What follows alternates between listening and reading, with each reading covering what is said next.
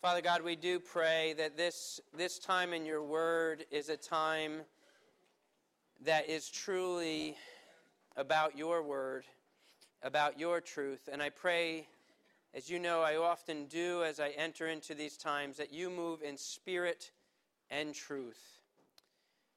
I pray, Father God, that your word penetrates the places that we need it most. Help us to be aware and attentive of what the Spirit of God is looking to teach us this morning. In Jesus' name, amen. So we do find ourselves in Ephesians chapter 1. So if you have a Bible or a Bible app, you want to go to Ephesians chapter 1. The first question I want to ask as you're turning to the page is Christianity inclusive or exclusive?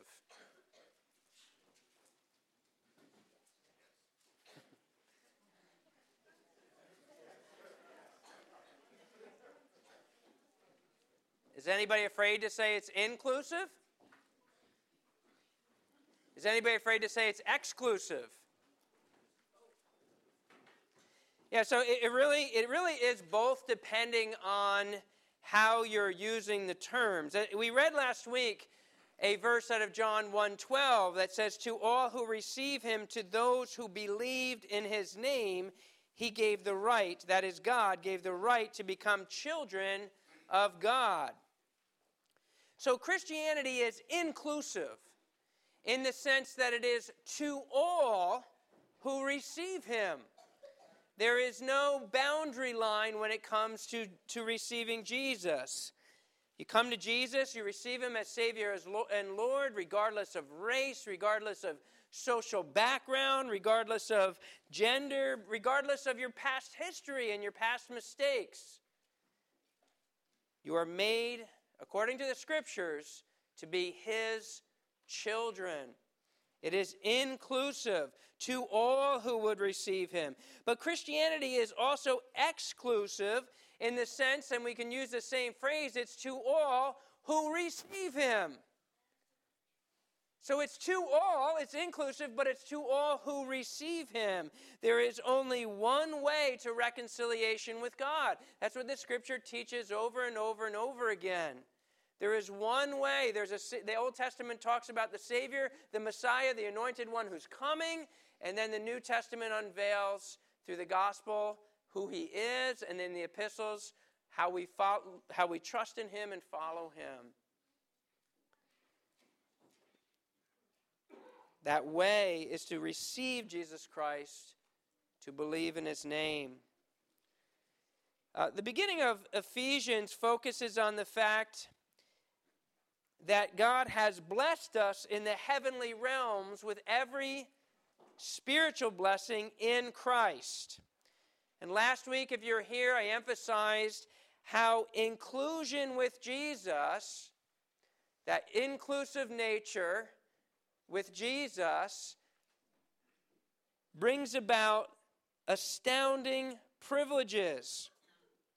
Paul, without taking a breath, goes on to list these blessings, and we mentioned last week that in the Greek, verses 3 through 14, and if you just take a glance on how long that is in your Bibles, verses 3 through 14 is one long sentence, one long exclamation of praise.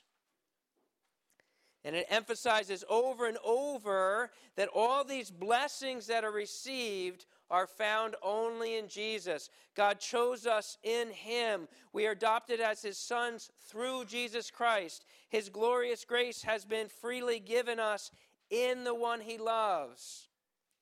And then as we continue this morning in verses 7 through 14, the emphasis continues. Paul uses this phrase, in him or in Christ, 6 more times in these 8 verses. Last week we focused on the divine origin of God's plan of salvation. And this week we'll kind of look at how that plan of salvation unfolds. So our focus this morning will be verses 7 through 14. But again, just to read it in the context, I'm going to start again in verse 3. It says, "Praise be to the God and Father of our Lord Jesus Christ, who has blessed us in the heavenly realms with every spiritual blessing in Christ. Just take note as we go along how often it's in him, in Christ, in the one he loves. For he chose us in him before the creation of the world to be holy and blameless in his sight. In love, he predestined us to be adopted as his sons through Jesus Christ, in accordance with his pleasure and will, to the praise of his glorious grace, which he has freely given us in the one he loves. Now picking up on verse 7. In him we have redemption through his blood, the forgiveness of sins, in accordance with the riches of God's grace that he lavished on us with all wisdom and understanding. I'll just make a note that with all wisdom and understanding, it's a little hard to know, since there's no periods as we walk through. Does that belong to the end of that sentence in verse 8 or the beginning of verse 9? So it could also read, with all wisdom and understanding, he made known to us the mystery of his will according to his good pleasure, which he purposed in Christ, to be put into effect when the times have reached their fulfillment, to bring all things in heaven and on earth together under one head, even Christ. In him we are also chosen, having been predestined according to the plan of him who works out everything in conformity with the purpose of his will, in order that we, who were the first to hope in Christ, might be for the praise of his glory. And you also were included in Christ when you heard the word of truth, the gospel of your salvation. Having believed, you are marked in him with a seal, the promised Holy Spirit, who is a deposit guaranteeing our inheritance until the redemption of those who are God's possession. May God bless his word. So we started off in verse 7, and again, for those who are following along, last week we covered verses 1 through 6, and it says, in him we have redemption. So that's one of those interesting Christian words, right, that gets thrown around, and it's one of those religious phrases that some people use, but what does it mean? What does it mean to be redeemed? What does redemption mean? What's the basic essence of it? To buy back? Fully paid for. Yeah, so when you see that word redemption or redeemed, redemption has to do with a price paid to regain what was once owned but is now owned by another. And it's also used in Scripture in the context of a ransom that is paid to free someone from slavery. Now, it's very hard for us as Americans living in this century to imagine the confines of what a life of slavery would be in a physical sense, at least. But if you could even go there for a moment or attempt to go there, and maybe you've done that as you've watched a movie concerning slavery or what have you, and said, man, what would it be like to be in that kind of bondage?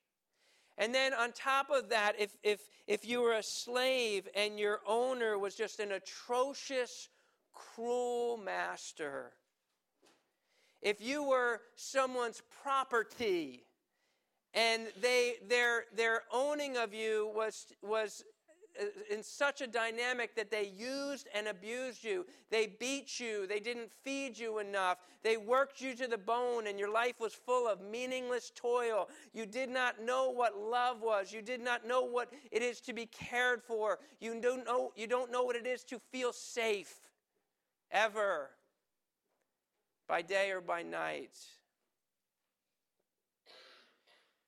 And then imagine, if you will, that a rich man comes along and that this rich man wants to purchase you wants to buy you for himself. It was interesting. My wife and I we were just traveling over the holidays, and we have the Chronicles of Narnia on CD. So we were listening to The Horse and His Boy. And in the very beginning of that story, there's kind of that scenario. The main character, Shasta, thinks he's a son of this fella early in the book, but he's really not his son at all. He's really a slave. And another man comes along to purchase him and is offering money for him. But he doesn't know anything about this man, so he starts envisioning what it could be. And he says, I wonder what sort of man that Tarkian is. It would be splendid if he was kind. Some of the slaves of a great lord's house have next to nothing to do. They wear lovely clothes and eat meat every day. You just imagine that he's just dreaming of what that would be like. Perhaps he'd take me to the wars and I'd save his life in a battle, and then he'd set me free and adopt me as his son. Imagine that. And give me a palace and a chariot and a suit of armor. But then he might be horrid. He might be a cruel man. He might send me to work in the fields in chains. I wish I knew.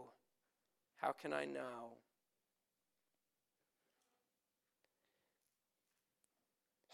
A slave can only dream of such freedom.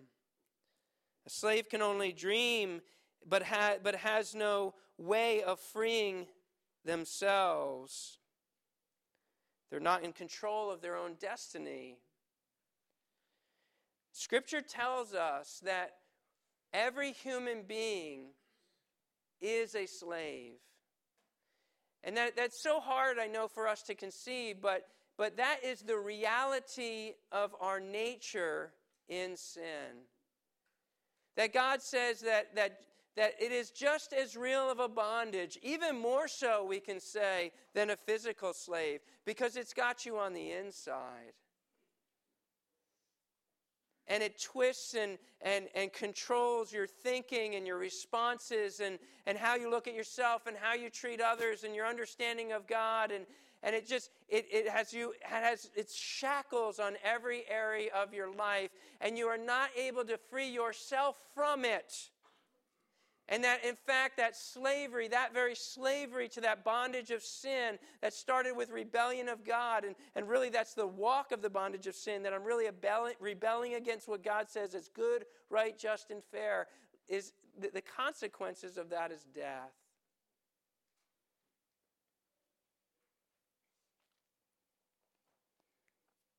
But what if someone did come along?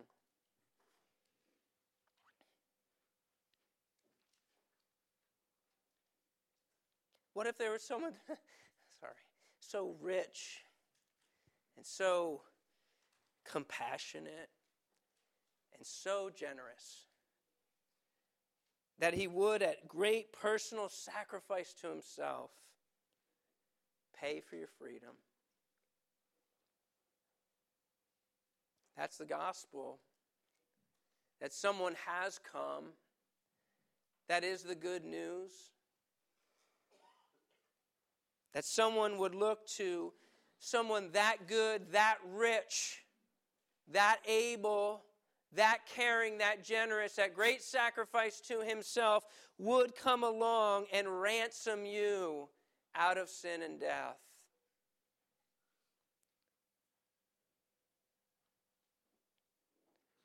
That Jesus Christ has come and given his perfect life for my sinful life. That freedom is only made possible. It says, in him you have been redeemed. Why? How? I find this redemption through his blood. That redemption, that the buying of me out of that slavery would only come by the sacrifice of his very life. Hebrews 9:22 reminds us what the people of Israel already knew. That there needed to be a sacrifice for there to be forgiveness. Without the shedding of blood, there is no forgiveness. And no one can ransom themselves before God for someone else if they have their own eternal debt to pay. I can't ransom my life for Luke. Luke can't ransom his life for me, and none of us could ransom our lives before God for each other because we have our own debt to pay. So that's why it took a perfect man, a God-man, the author of life, whose life is sustained throughout eternity past to eternity future, to be able to give of his lifeblood to ransom you and I. And it's there that we find forgiveness. Some people don't think they need forgiveness. There's kind of two sides of that coin. Some people say, you know what? I am a pretty good person. I do pretty good things. I have a pretty strong moral fiber. I walk the old lady across the road. I throw $1 into the basket. I go to church every once in a while. And they say, you know what, I'm a pretty good person. I don't think I need to be forgiven.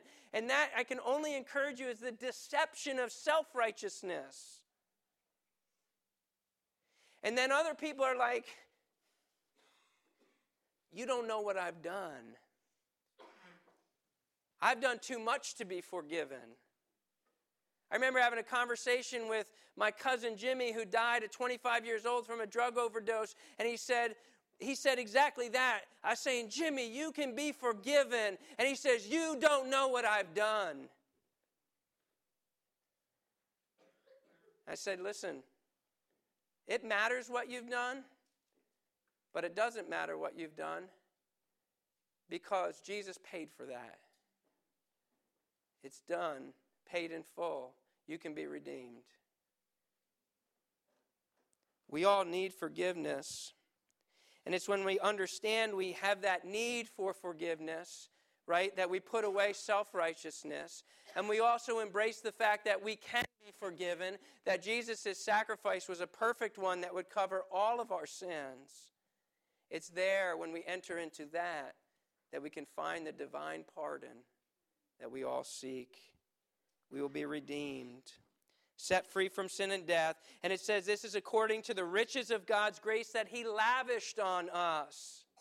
And the sense of that word is that it's an overabundance. We say God's grace is sufficient, and Logan said that, and Scripture said that. God's grace is sufficient. But listen, it's not just sufficient. It's an overabundance. A man named Francis Folks says it's a superabundance of God's giving.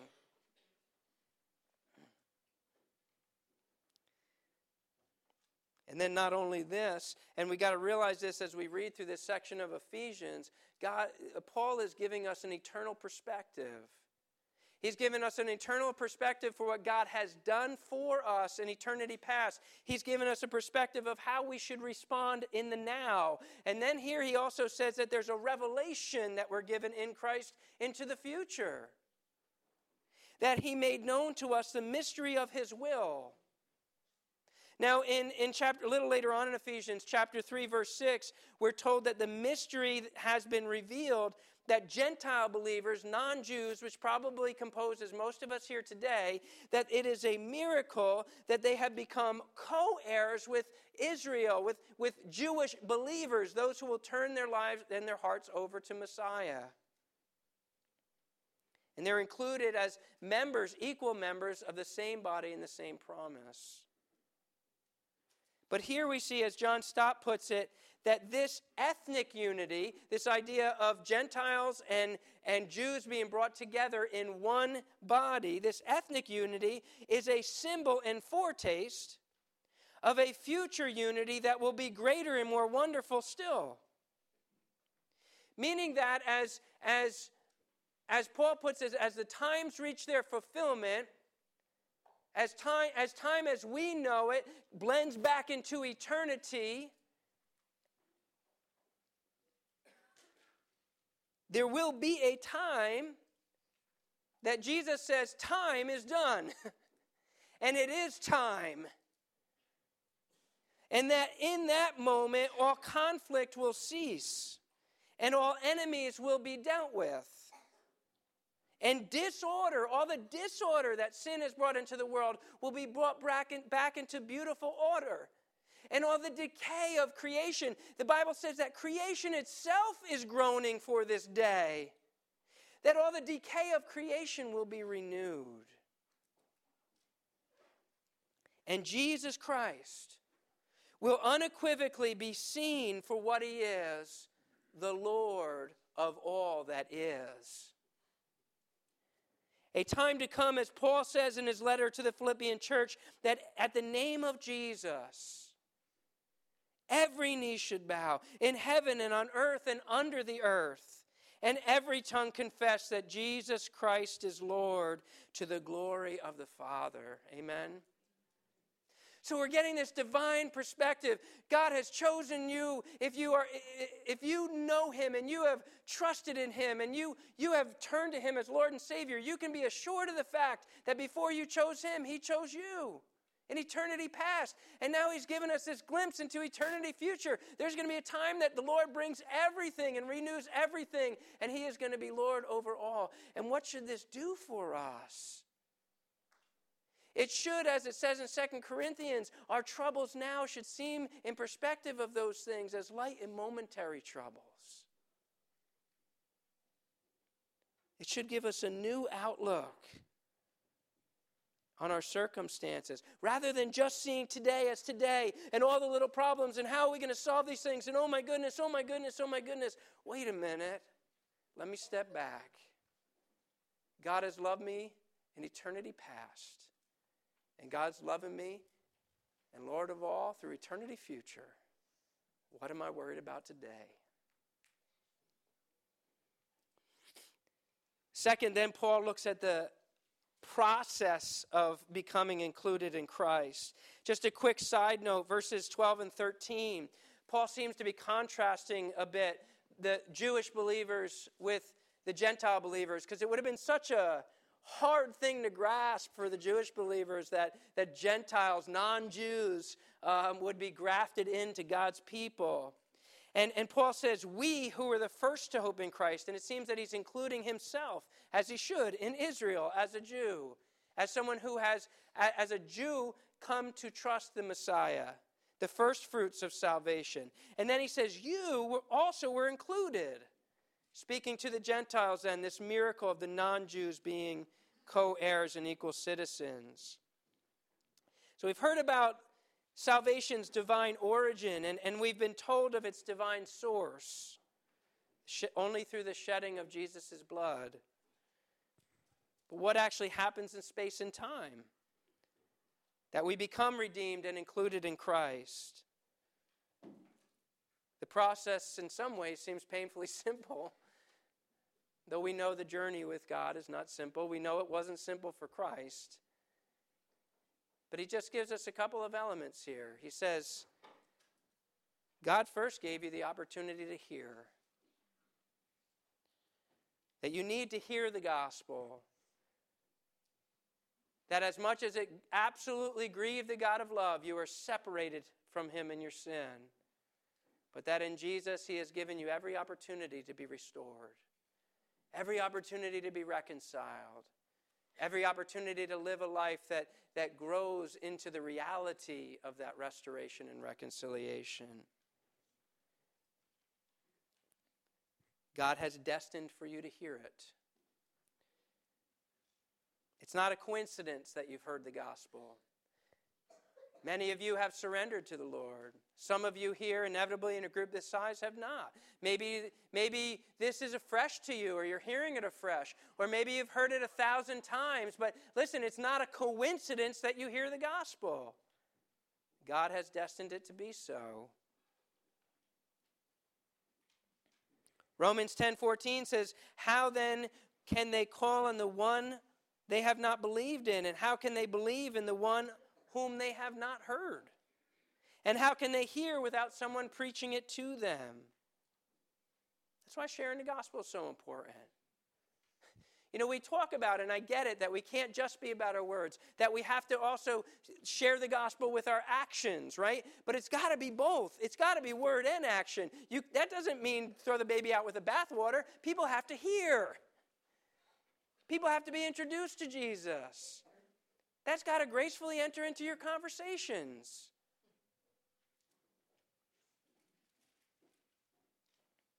Second, even in the light of this picture of God's predestined election, we, and again, ask me to break this all down for you, and it starts to get above my pay grade, I'll tell you.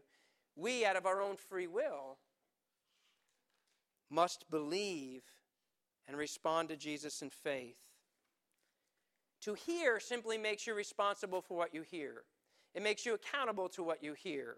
I may not know exactly what I owe the electric company, right, until I get a bill. And then I get a bill, and it tells me you owe $117 and whatever cents. And now I know, I see and understand the debt that has to be paid. Hearing alone isn't salvation. Salvation becomes ours through faith. And not just an intellectual nod, but a faith that becomes a total giving of yourself, a total transfer of trust. But it does begin with one step, one call out, one cry to the Lord to be your Savior. Have you believed in Him? Going to church doesn't make that happen. Growing up in a Christian family doesn't make that happen. Hearing it 1,000 times doesn't make it happen. It has to be a moment in time that you personally call out to Jesus as your Lord and Savior. Amen? That's what has to happen. If it hasn't happened, if you wonder about that, come see me. Come see someone here that you know walks with the Lord and trusts in the Lord. We'd love to talk to you about it, love to pray with you about it. Thirdly, in that moment of faith, Paul tells us that God places His mark or seal on us. We just went recently here at Oregon Hill, went through a series on the ministry of the Holy Spirit. And we've kind of gone through this territory recently, that God's specific mark of ownership on us, like a king would in ancient times with his signet ring, is the Holy Spirit of God. There's a point I sometimes think of this story with this. Now, this is getting old. I'm actually starting to date myself to talk about the original Toy Story, right? So I didn't go back as far as Buck Rogers, okay? Buck Rogers, wow. But I will go back to the original Toy Story, which is, it'd probably be scary to see when that was actually made to me. But in that story, if you've watched that movie, Buzz Lightyear at one point is coming to grips with the fact that he is not the Buzz Lightyear. Like all through the movie, he's disillusioned. I am the Buzz Lightyear. No, you're not, right? What he would say, you're only a toy, And be like, what galaxy am I in? Who are you? But he at one point in the movie starts to come to grips with the fact that he isn't the Buzz Lightyear. He is only a toy. But Woody tries to convince him then that, no, listen, you do have great value. Not because you're a space ranger, but because there's a kid who thinks you're the greatest. And Buzz is his. And then as Buzz is feeling sorry for himself, there's this point that he gazes down to the bottom of his boot. And there's something written there. What's written there? Andy. Andy, his owner. And from there, all of a sudden, you see Buzz emboldened in his new identity. He's loved. And he's owned by Andy. And Andy's mark of ownership is on him. God's mark of ownership is on us in the indwelling presence of the Holy Spirit. Not the branding of a slave, but a mark that we are His children. Romans 8:15, you did not receive a spirit that makes you a slave again to fear, but you received a spirit of sonship.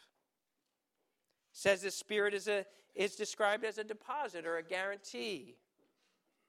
Have you ever gone to a store or a marketplace, or maybe you're a motorcycle rider? We got a few of those there. And you're in the motorcycle shop and you see something across the floor and you're like, oh, that's just what I wanted. And all of a sudden you wander over there, or you're in the furniture shop. That's just the couch I was looking for. And all of a sudden you look at the price tag and it says, sold. Now, likely in that scenario, what has happened is someone has come in and says, I want that, I'm going to buy it, and they put down a what? A deposit. They put a deposit down. A deposit shows that you're serious about the purchase. It's taking a portion of your riches and investing it so that it's held for you, that no one else would be able to take it. In one sense, the Holy Spirit is God's investment. It's his money down in your life. And God will never forfeit that deposit. On the contrary, the Holy Spirit is, as Paul says, our guarantee of our eternal inheritance. It's guaranteed because of the deposit God has put in you. His mark on you. His like writing Andy on the bottom of the boot. It's guaranteed. It's not like we all hear stories of squabblings and disputes in families where there becomes so much trouble and so much discord that daughter or son is written out of the will. Well, you were in my will, but you're not any longer. But God is not like that. He will never forfeit his deposit. The Holy Spirit guarantees our inheritance. Which 1 Corinthians 2:9 beautifully says, quoting Isaiah 64:4, no eye has seen, no ear has heard, no mind has conceived what God has prepared for those who love him. He is a deposit. He is a guarantee showing that we are God's possession. You are not your own, 1 Corinthians 6:19 and 20 says. You are bought at a price. How can Paul now say, until our redemption at the end here? I thought we already had redemption. Now he says it's until our redemption. It's interesting, this word guarantee in verse 14 is the same word in modern Greek that's used for an engagement ring. Redemption is ours now, and it's ours to come. And in the ancient Jewish culture, engagement wasn't like it is for us today. It was as binding as the marriage covenant, but wasn't fully consummated till the wedding day and the wedding bed. So the Holy Spirit is, in one sense, God's engagement ring to us. A betrothal as binding as the marriage commitment. And there's no divorce rate with God. He is the one that is faithful and true, that will never leave us or forsake us. We've been redeemed, freed from the bondage of sin and made God's possession. And this will be fully realized when the times have reached their fulfillment, and our engagement ring will find with it a wedding ring in the presence of Christ forever. These are the realities of those who are in Him and those who find themselves in Christ, who have heard and believed, who have been sealed and received a guarantee. And the only appropriate response is not to live as if sin is still our master. Why would we go back to that ugly place? But to live according to the praise of His glory. John Stott says, and I'll close with this, fallen man, imprisoned in his own little ego. I think what a picture that is. Imprisoned in his own little ego, has almost boundless confidence in the power of his own will, and almost an insatiable appetite for the praise of his own glory. But the people of God have at least begun to be turned inside out. Let's pray.